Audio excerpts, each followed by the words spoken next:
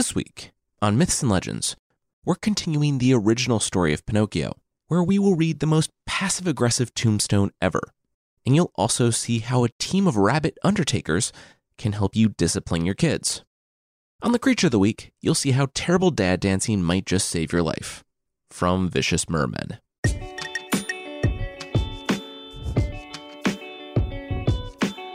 This is Myths and Legends, episode 112B, Nosy. This is a podcast where I tell stories from mythology and folklore. Some are incredibly popular stories you think you know, but with surprising origins. Others are stories that might be new to you, but are definitely worth a listen. Previously on the podcast, a short-tempered Geppetto made the mischievous Pinocchio from a sentient log because, okay, and Pinocchio was kind of the worst. He ran away from home to have an all-night dance party with fellow marionettes, and then trusted a fox and a cat, who said they were going to help him plant a money tree. Disguised, the fox and the cat surprised him on the road at night, and hung him, and killed him.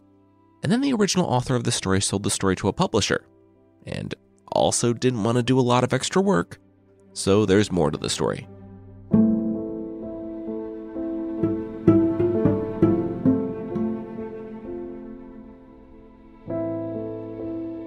A fairy with turquoise hair, watching from a nearby window, gasped as she watched the coins fall to the ground.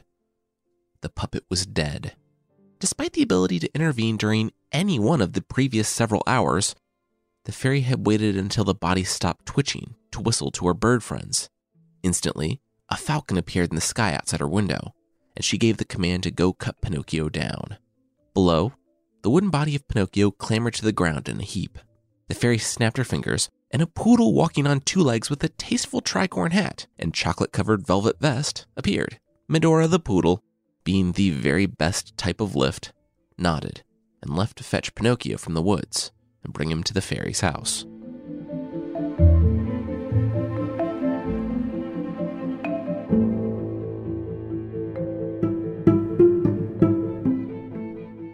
Pinocchio blinked awake.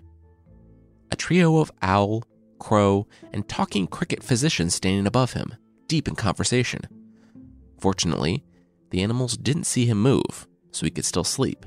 Pinocchio inched the sheet over his head. Just a few more minutes. Wait, didn't he die? That was when he remembered everything. The previous day came spinning back to him. The assassins, the hanging, the ghost of the talking cricket, whose brother apparently went to cricket medical school. Pinocchio began to weep underneath the sheets. By now, the fairy had cleared the room and approached. She pulled back the sheets and looked softly at the crying puppet. He asked if he was alive, and the fairy nodded. "Oh, awesome! Can I go now?" "Wait, was that it?" the fairy replied. "My team of animal physicians brought you back from the dead, and, oh, awesome is all I get?" Pinocchio shrugged. Thanks?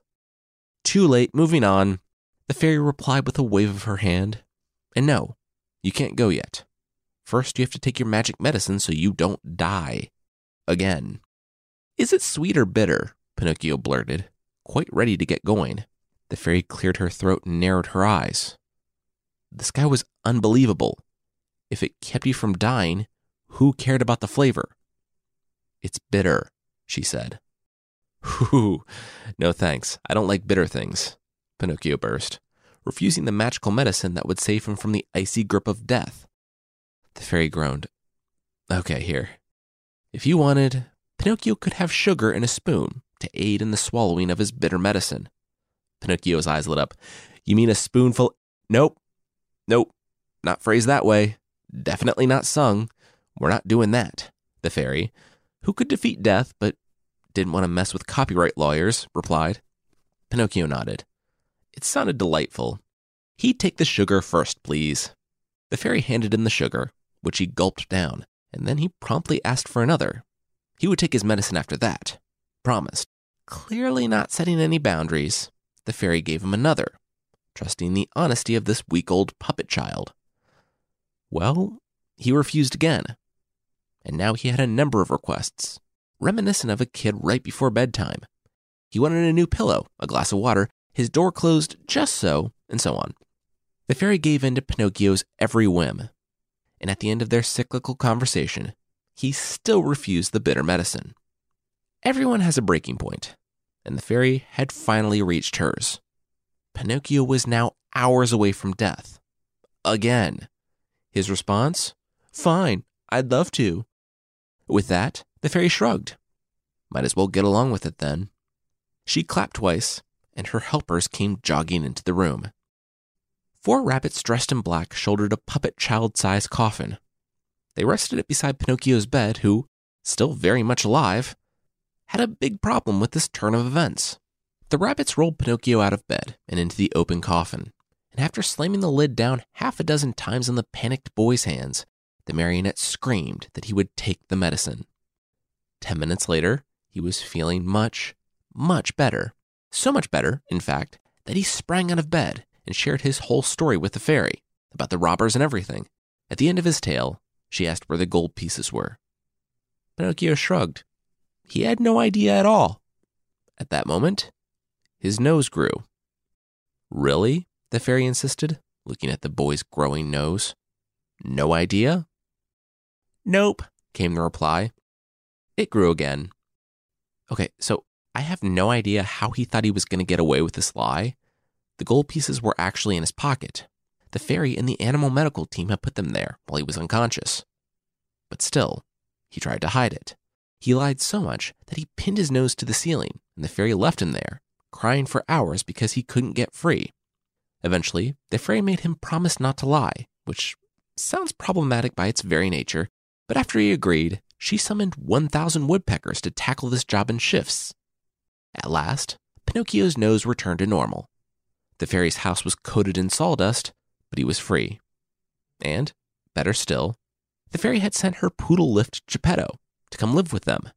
If they all wanted, they could live in a cottage that was apparently big enough for a fairy, an animal medical team, a wooden puppet boy, and 1,000 woodpeckers. Pinocchio was stunned. Wow, so this was a happily ever after situation. The fairy shrugged. Sure. All Pinocchio had to do was stay here long enough for Geppetto to arrive, and they could wrap the story up. The boy looked out the window. That sounded well and good, but he was super excited to see his dad and for Geppetto to know he was all right. What if he set out into the dark forest to meet his pops halfway? The fairy wavered. That sounded like a whole new narrative arc, but maybe not. He just had to stay close. No wandering into the dark forest alone. With a quick nod and a giant smile, Pinocchio dashed out the door.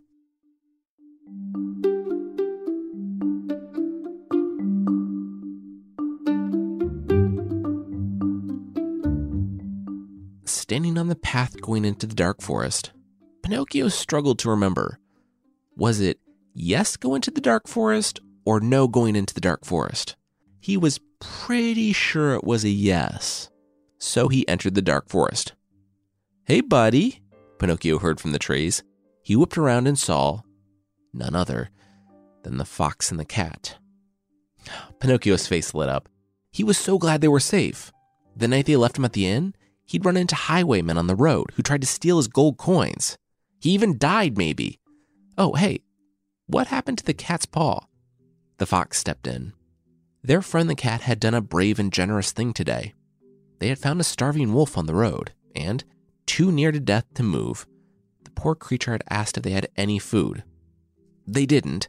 See, they had just finished passing out their own food to various hungry babies, as they did all the time. So the cat, he gave himself. He placed his paw in the wolf's mouth and let the wolf eat it. The cat chimed in that it was a very small price to pay for another creature's life, but he would do it again. The fox sniffled. Really, the cat was so kind like that. Quickly, he composed himself. They were just glad they found Pinocchio, though. So, did he still have the coins? Pinocchio nodded.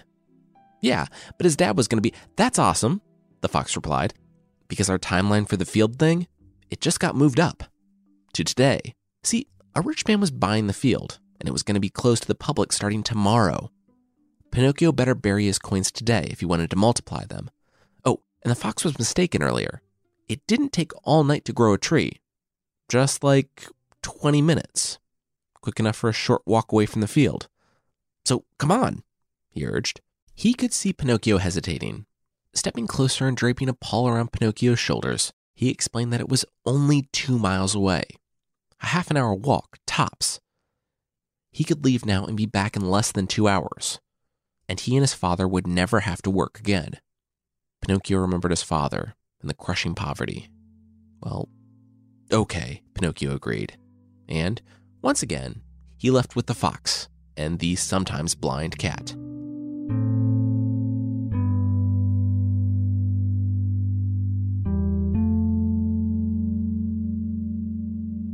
Ha, yeah, they robbed you, Pinocchio heard from the trees.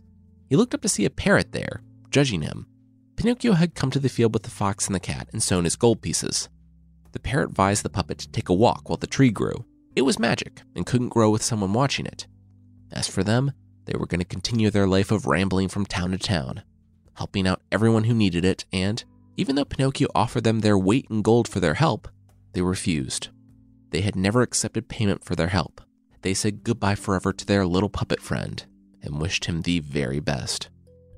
It was a long 20 minutes, and Pinocchio returned not to a tree full of gold pieces, but to the same mound of dirt and this judgy parrot who just watched the whole thing go down. As soon as Pinocchio was out of sight, the fox and the cat returned and dug up the gold pieces. Pinocchio refused to believe it and tore up the ground, but the parrot was right. Everything was gone. Pinocchio had been through too much for that gold to let it be taken from him like that. He marched toward the nearest town, called the town of Simple Simons. He was going to gather the police force and go after these con animals. When the parrot realized what he was doing, he tried frantically to stop the puppet. The city of Simple Simons was a weird place. But it was no use. Pinocchio entered the town in the very obvious metaphors and was immediately struck by just how depressing everything was. All the dogs were bald, the butterflies couldn't fly because they had sold the color on their wings, and peacocks were kind of ashamed because they had given away their tail feathers. But foxes, hawks, and vultures rode around in beautiful carriages. Still, this was the best chance he had for catching the fox, and so he went straight to the courthouse.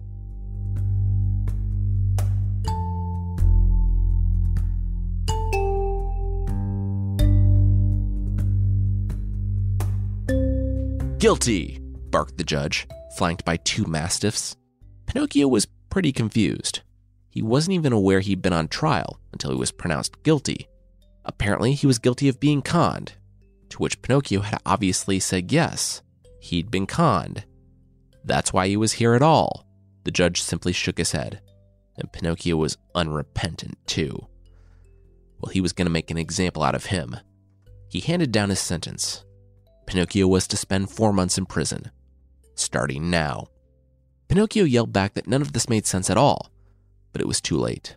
The mastiff bailiffs had him in their grasp and dragged him kicking and screaming from the courtroom, and it would have been a long 4 months.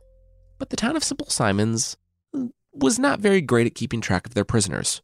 The king whose dominion stretched over the town of Simple Simons announced that he had won a great battle, and so there were to be parties in the street, and all the prisoners in jail were to be released, which seems counterproductive to running a safe and prosperous city, but fairy tale royalty had a lot going on, I guess. So the jails were opened, and Pinocchio was allowed to run free.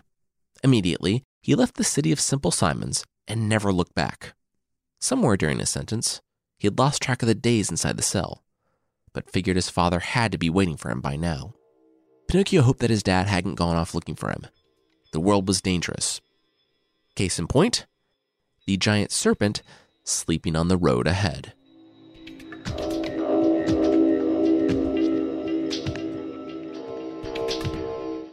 As humans, we're naturally driven by the search for better. But when it comes to hiring, the best way to search for a candidate isn't to search at all. Don't search, match with Indeed. When I was looking to hire someone, it was so slow and overwhelming.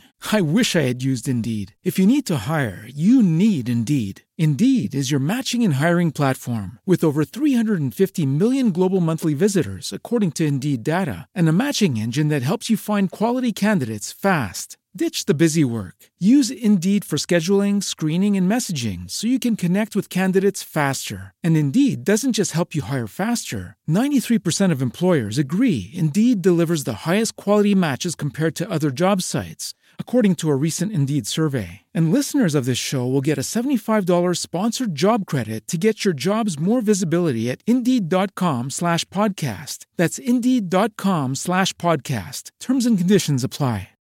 When you drive a vehicle so reliable it's backed by a 10-year, 100,000-mile limited warranty, you stop thinking about what you can't do and start doing what you never thought possible. Visit your local Kia dealer today to see what you're capable of in a vehicle that inspires confidence around every corner.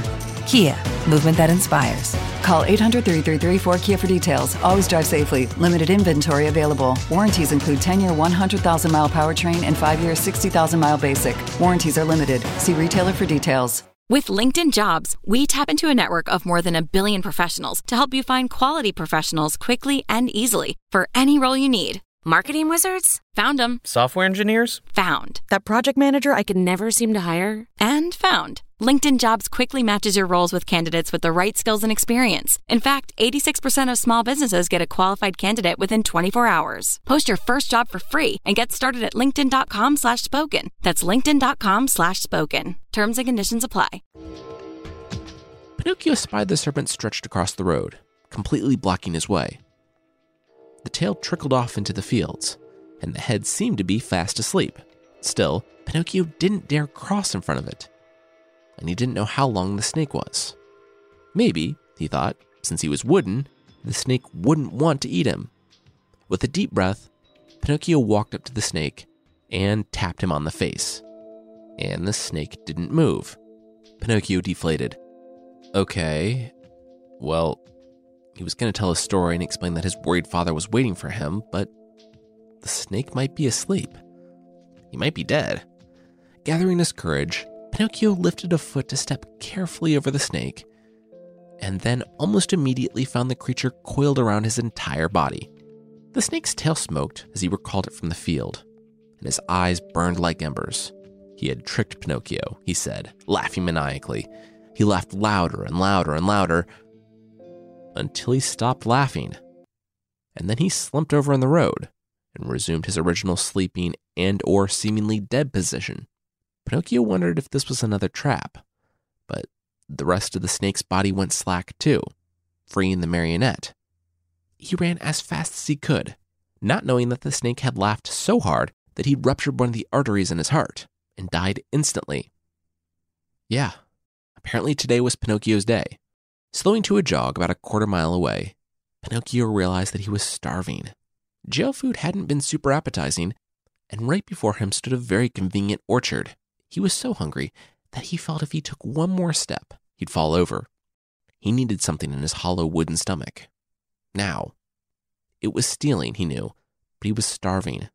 So Pinocchio reached for the fruit, and he felt a snap. Looking down, he saw the farmer's trap.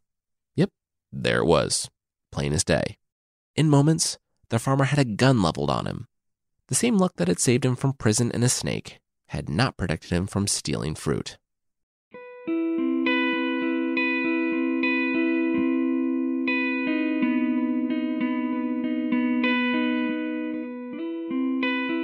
Pinocchio sighed as he tried to get comfortable in the hay. The farmer hadn't shot him, but now Pinocchio kind of wished he had. Pinocchio was the farmer's new dog. The old dog had died at just 3 years old, and the farmer was having some problems with weasels stealing his chickens in the night. Pinocchio pleaded with him that he wasn't a weasel, but just a hungry puppet. The farmer replied that that wasn't better, but if the puppet wanted to work off his crime, the farmer did need a new dog.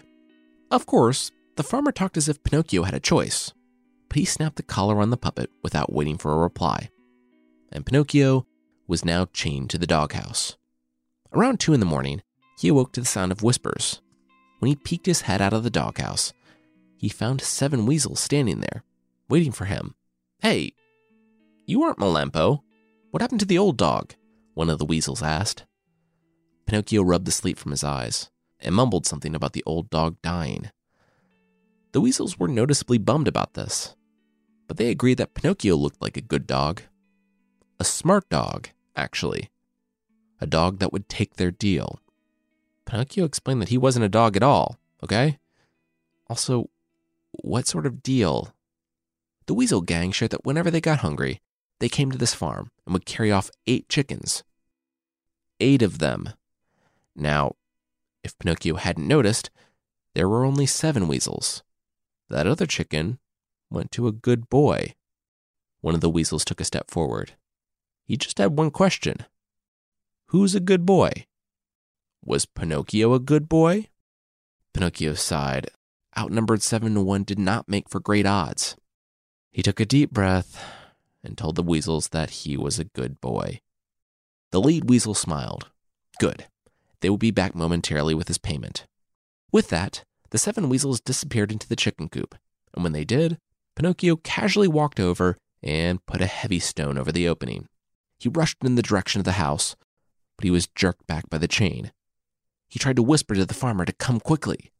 The weasels were trapped, but the farmer's light didn't come on. He yelled for the farmer again and again, but still, the house was dark.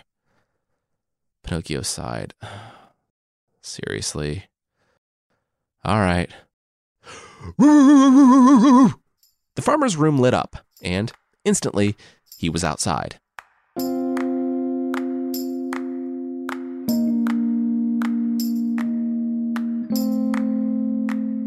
Pinocchio, rubbing his neck and leaving the farm with its way too much weasel death in his wake, scampered quickly in the direction of home. By any estimation, he had been gone for weeks by this point. He hoped his father would remain there in safety with the turquoise fairy and... Wait. Where was the fairy's house? It should be right here. Well, it wasn't. In its place was a marble slab. Pinocchio cautiously approached and, despite having never gone to school, he could now read. The slab said, "Here lies the lovely fairy with azure hair, who died of grief when abandoned by Pinocchio." If you're wondering what the most passive-aggressive thing you can put on your tombstone is, well, there you go.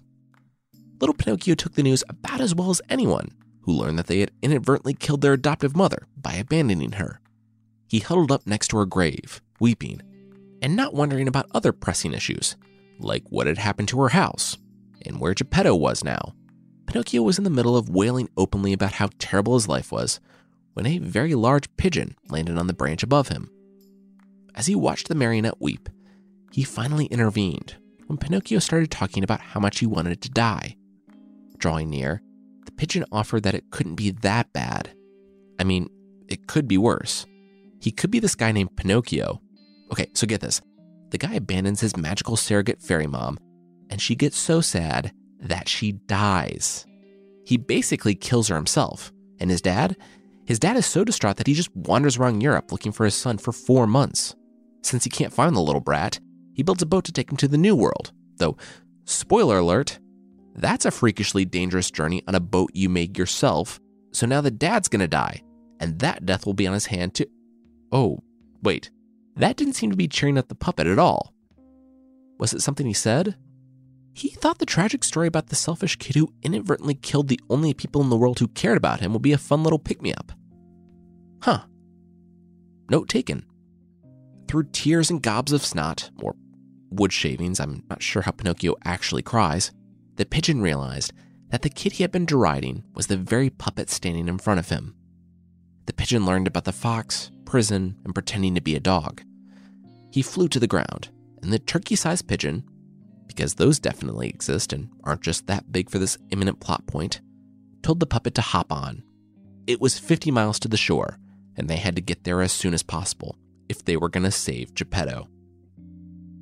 The pigeon, for all of his interest in Pinocchio's life and willingness to trash-talk him to strangers, didn't stick around long enough to see what had happened to Geppetto, or even long enough for Pinocchio to thank him. He took off, leaving Pinocchio on the beach with a group of people who were weeping and, quote, tearing out their hair. They told Pinocchio that this guy had been building a boat to sail to the New World to look for his son. They all told him that it was a bad idea to sail across the Atlantic on a boat you made yourself in under a week. But he wouldn't listen. He was adamant that he couldn't afford passage on an ocean liner, and he definitely couldn't buy a boat, so this was his only option. He had just finished that morning, about an hour before Pinocchio had arrived, and he set sail, just as a storm was brewing.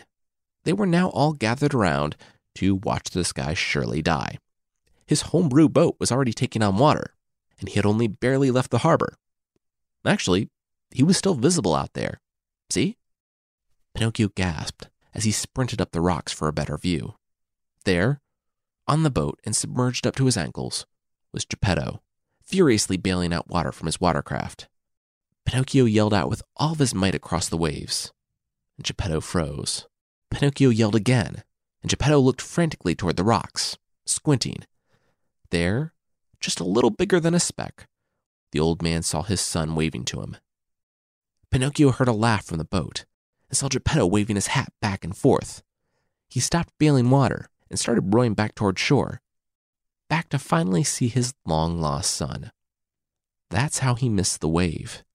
Behind him, a massive swell was coming for his boat. What he mistook for Pinocchio's excited waving was actually his son screaming for him to turn around. As the shadow grew on his little boat, Geppetto did turn around, just in time for the wave to hit him. Hard. The crowd gathered on the beach screamed in horror as the wave flattened and rolled on.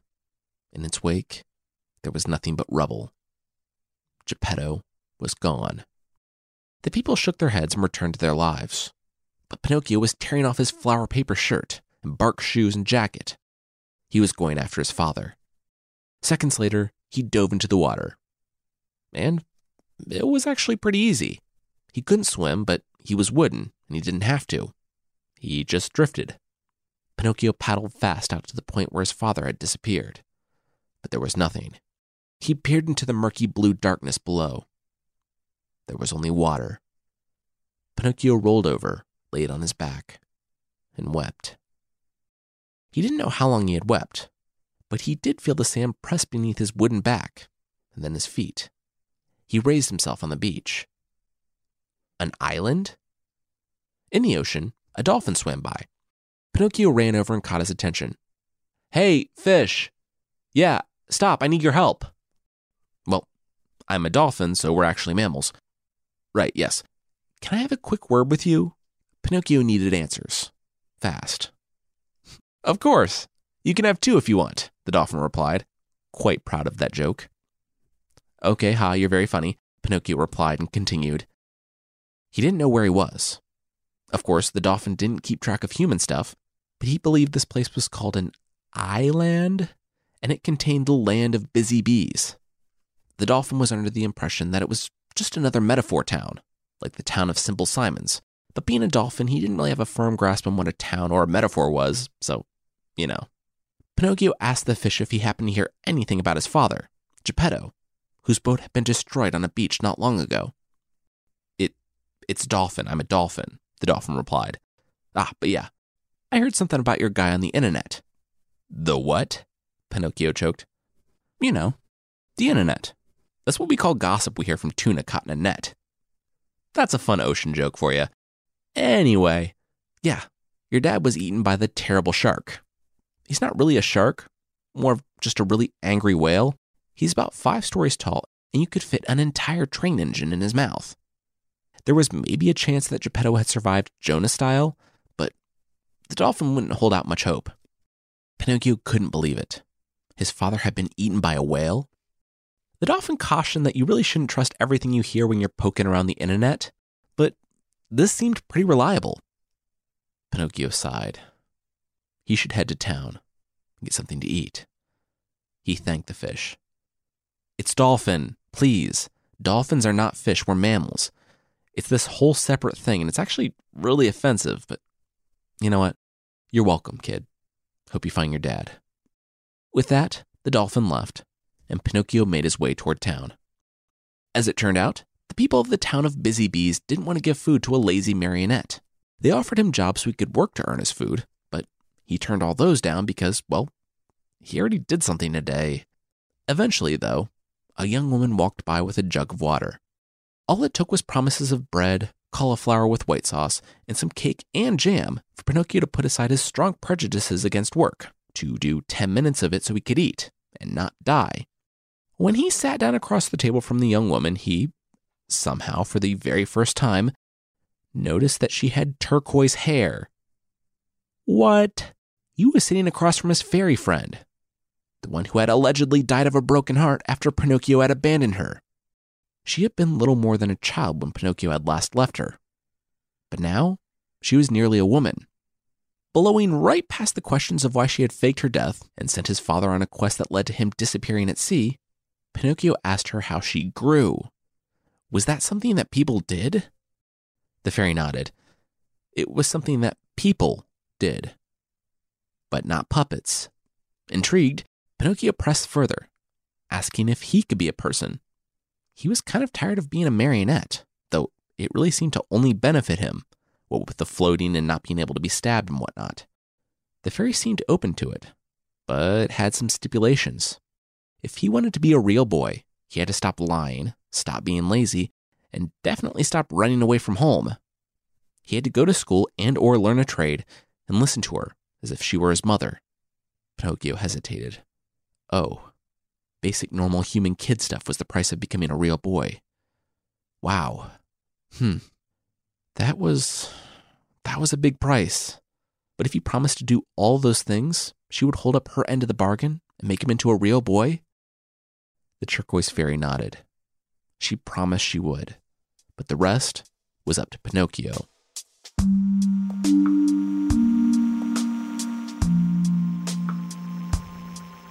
Well, school went well. With a goal in mind, and having lost everything once on account of his duplicitousness, Pinocchio was committed to doing well and being a good kid. And for months, he managed. The kids were jerks, but he put up with them. Plus, they learned just how hard his wood hands and feet were the first time they fought him, and they quickly backed off. Then, something big happened. There were rumors that, nearby, a whale had beached. A whale that was 5 stories tall. One that was big enough to have a whole train in his mouth. The boys informed Pinocchio of this, and he agreed to cut class and go with them to investigate. There was hope that he would have some answers about his father. Pinocchio knew he shouldn't cut class, but the mere hope of seeing his father again was too much to ignore. He slung his books over his back and made off with the other boys toward the beach.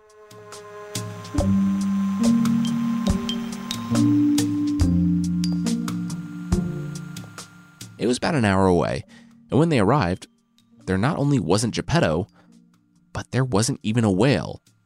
Confused, Pinocchio turned around and saw 7 boys encircling him.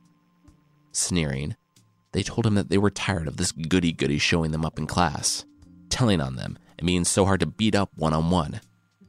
So they lured him out to this abandoned beach.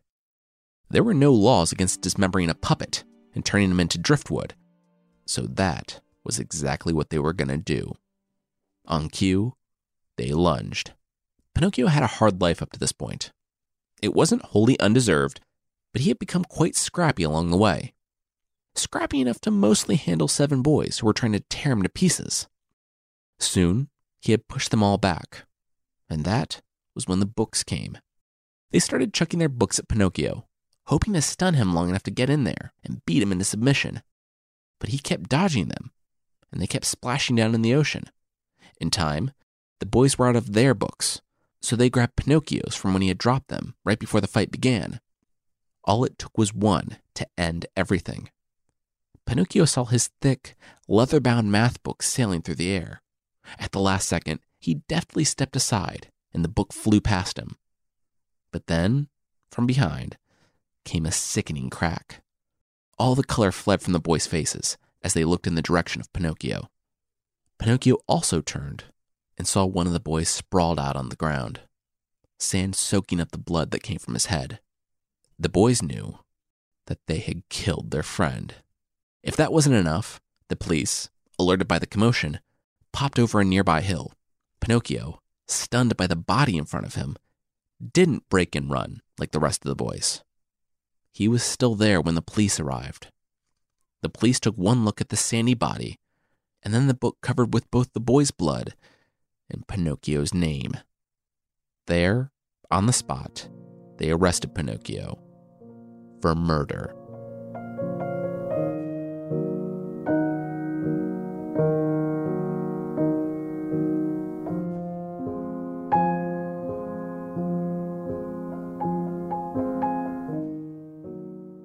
that's where we're going to end it for this week. Next week, we will wrap up the original story of Pinocchio. I promise. I want to say thanks to Australian Kate, Babin98, Mango Monkey 999, Travo 4000, Nana Laney, FCSAF, Johnny Boy 10, Feed the Eye, Linz JR, Abrams Epilogue, Stratoviper J, Far Northern Loon, Stacked Trash, and Pagan English Teacher for the reviews on Apple Podcasts. Thank you all so much. And if you'd like to leave a review, Apple Podcasts is the best place, and you can find the show there at apple.mythpodcast.com. And there's also a membership thing on the site. For less than the price of a carrot sharpener, basically something that sharpens your carrots, you can get extra episodes, source pack ebooks, and ad-free versions of the show that aren't just a hopefully cleaner pencil sharpener. Check out support.mythpodcast.com for more info on the membership.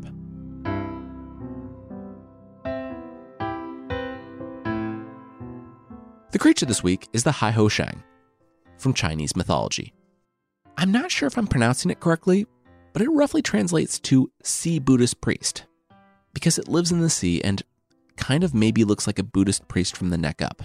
That's really where the similarities end, though, because like a lot of water-based mythological creatures, it is super into murdering things. It's kind of like a merman, though pretty heavy on the mer and light on the man, in that it's just a fish with a human head. Its hobbies include picking up your entire boat, tipping it over like a child's bath toy, and making sure every last member of your crew dies a terrifying watery death. You know, just because. There are multiple ways to repel the Haiho Shang, and they range from smelly to fun. Well, the fun one could also be kind of smelly, depending on how much of a sweat you work up dancing. The smelly one is to just burn bird feathers. Attached to the bird or not, doesn't really matter. The Haiho Shang hates it and will swim away. The fun way is a dance party of one. At one point in Chinese history, and the sources are vague on which point exactly, it was common to have someone on board who knew the ritual dance and, in addition to his or her other duties, they would be expected to bust a move if a priest-headed fish showed up to tip over their boat because he didn't have anything better to do. Okay, I've never learned any ritual dances to ward off angry mermen, but I'm pretty sure I could repel just about anything with my dancing. My very own 3-year-old said, quote, "Daddy, please stop. Your dancing makes me sad." So I'm pretty confident I could scare off a merman by poorly doing the robot.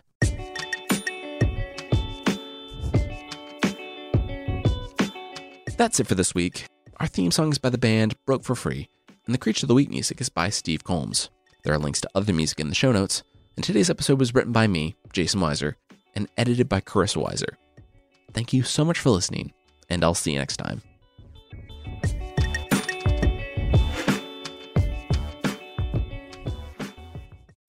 As humans, we're naturally driven by the search for better. But when it comes to hiring, the best way to search for a candidate isn't to search at all. Don't search, match with Indeed. When I was looking to hire someone, it was so slow and overwhelming. I wish I had used Indeed. If you need to hire, you need Indeed. Indeed is your matching and hiring platform with over 350 million global monthly visitors, according to Indeed data, and a matching engine that helps you find quality candidates fast. Ditch the busy work. Use Indeed for scheduling, screening, and messaging so you can connect with candidates faster. And Indeed doesn't just help you hire faster. 93% of employers agree Indeed delivers the highest quality matches compared to other job sites, according to a recent Indeed survey. And listeners of this show will get a $75 sponsored job credit to get your jobs more visibility at Indeed.com/podcast. That's Indeed.com/podcast. Terms and conditions apply. With LinkedIn Jobs, we tap into a network of more than 1 billion professionals to help you find quality professionals quickly and easily for any role you need. Marketing wizards? Found them. Software engineers? Found. That project manager I could never seem to hire? And found. LinkedIn Jobs quickly matches your roles with candidates with the right skills and experience. In fact, 86% of small businesses get a qualified candidate within 24 hours. Post your first job for free and get started at linkedin.com/spoken. That's linkedin.com/spoken. Terms and conditions apply.